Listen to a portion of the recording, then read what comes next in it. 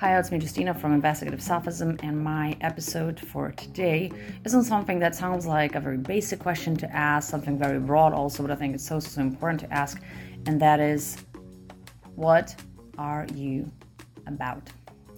And this fourth season of my podcast, of my videos, is all about, let's get real, about being real with ourselves, which is also a very broad topic, I understand, but I thought this question, I think it's very relevant, always. And I've kind of asked it in different ways, and kind of the same way before. But I'll tell you why I think it's very important to ask that now, or for me at least, it has been. So, as someone who is a political commentator, I'm doing that for 10 years now. I've worked in with different NGOs, projects that could be seen as political. I worked with organizations in Palestine.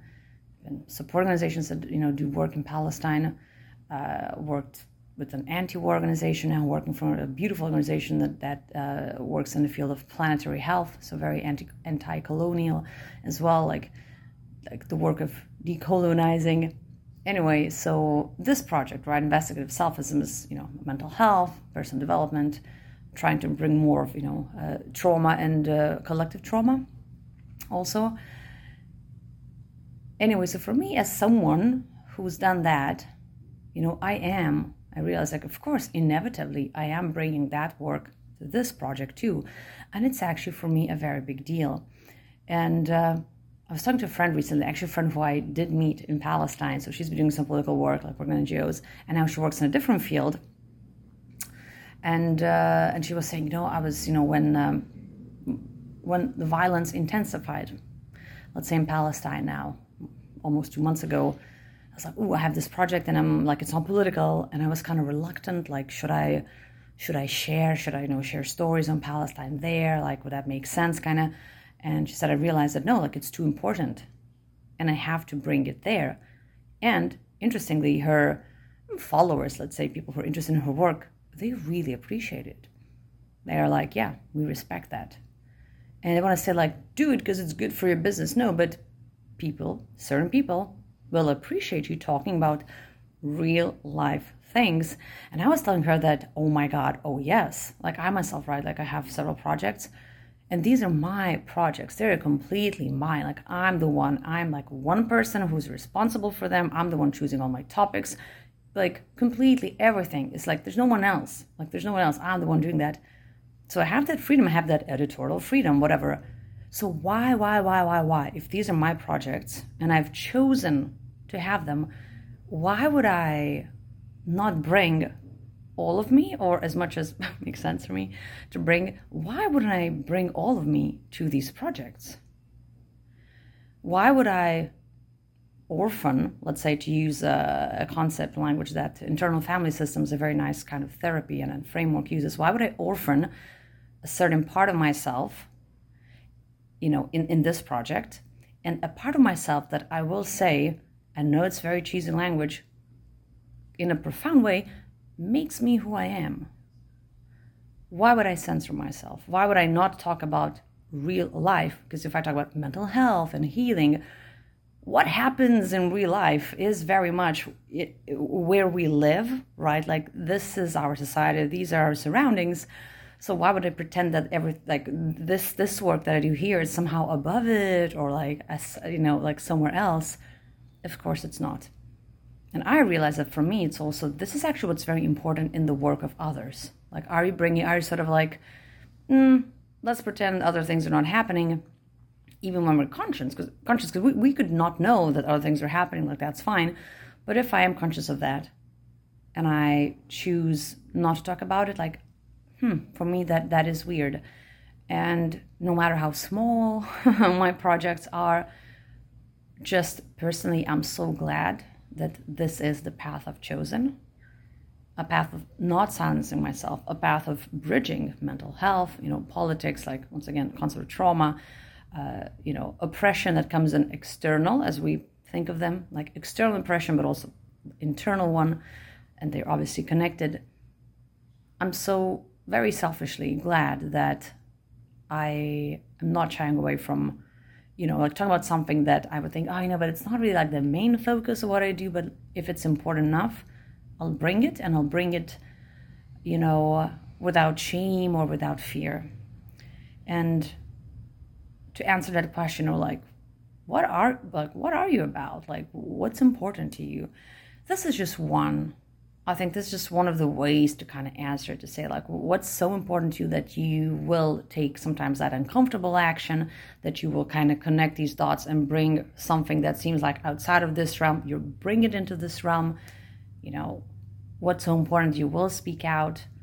Like, what is it? And a very seemingly, potentially arrogant question to ask is, what do you stand for? I saw so many bits now of these, public intellectuals and people like established platforms, especially some white men, who talk about some affairs, kind of like, let's explore them on this intellectual level, which is, not bad in itself. Like, that's, what I like to do. And I'm listening, and someone who's like not taking sides when there's like a very clear expression of oppression somewhere. I'm like, I feel like you stand for nothing. It's like, well, it's this. Let's look into these both sides. Like, ooh. I'm like, can you make a stance? Can you identify like that? Can you say that like some things are morally unacceptable, or are we gonna kind of dance around it? So for me personally, this is very important. And also it's something that if I think it's important, well then, can I reflect that? Can I embody that? Can I be that? Whatever the question is. Like, what do you stand for? What's important to you? So I think it's a very important question to ask, different ways of how you might even want to explore it, right? And I don't think that there's like one way that's correct. For me, it's mostly this is what comes to mind because I do work that is political. Not only political, but like it's also political.